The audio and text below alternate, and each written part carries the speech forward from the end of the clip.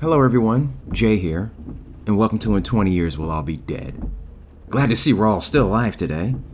I came across some articles talking about how Americans have more consumer debt than ever before, and also articles on Americans overall being fatter than ever before. Let me first start with consumer debt. Total consumer debt is about 17 trillion as of 2023, and just over $1 trillion of that is from credit cards alone. With these articles, there's always some financial advisor giving age-old advice, like live within your means, put X amount of money in this account and that account for the next 40 years, and when you reach retirement, you'll be all set. Even though by then, there probably won't be an America or a financial system that we recognize, according to the file I read about the end of life as we know it. Listen to the first episode, which explains the title and purpose of this podcast, if you don't know the documents I'm referring to. I tried thinking about a time when most people did live within their means and save a part of their income for the future like they should. Couldn't think of one. Of course, there's always some that do, but the majority no. This is why even going back to ancient times in Greece, there was some form of bankruptcy. If a man had debts he could not pay, he, and if he had a family, would be forced into debt slavery, until the creditor recouped his losses through physical labor. This period could last 5 years to a lifetime, depending on the amount of the debt and the integrity of the creditor who decided when the debt had been fulfilled. What would that civilization or economy look like full of nothing but thrifty and prudent citizens? Very stagnant, and it would move at a snail's speed. Societies always have and will continue to need people that extend themselves taking on debt. Be that for basic necessities, starting or running a business, luxury items, or anything else one can afford.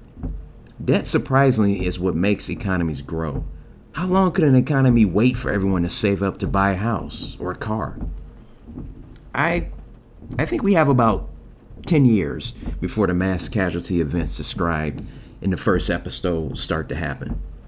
But technically, it could start anytime. If you recall me saying there was only an end date, no start date. So in the meantime, what do?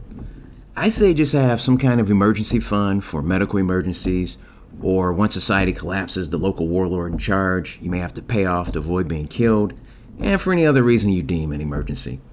Any long-term investment would just be a waste of time, seeing how our society is only going to be here for the short term. Now, switching to Americans being fatter than ever before, I see this problem quite clearly. As long as we have multi-billion-dollar industries whose main objective is to get Americans to eat as much unhealthy food as humanly possible, we will only continue to get fatter. These industries waged a war decades ago to control the American diet, and they are winning. They've done the research into how to get people hooked on their products and keep them coming back for more. To think that you can convince the majority of people to turn their backs on this almost drug-addicted food constantly being presented to them is a fool's errand. The most you can hope for is some form of moderation. Like, instead of eating that whole large pizza, how about you only have 4 slices? Or instead of eating until you have a hard time breathing, how about you stop when you feel somewhat full? These things are doable. So let's recap. Consumer debt has always been a thing. Societies and economies needed to grow at a reasonable speed. There will be winners and losers when it comes to it.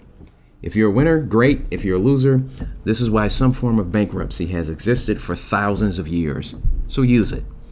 Try to have an emergency fund. I guess you'll determine what that amount is. Long-term investment, waste of time, being how our days are numbered. And America's fat problem. A fool's errand to think you will convince the majority to ever switch to a healthy diet, as long as big food industries exist that promote an unhealthy diet. One will always lose.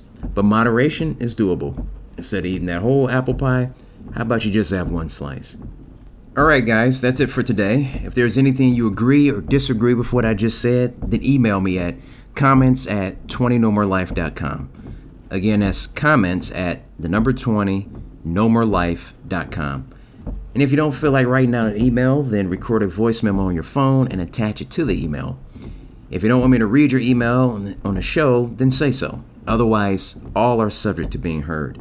Okay, try to enjoy the rest of your day, for it may be your last. I'm out.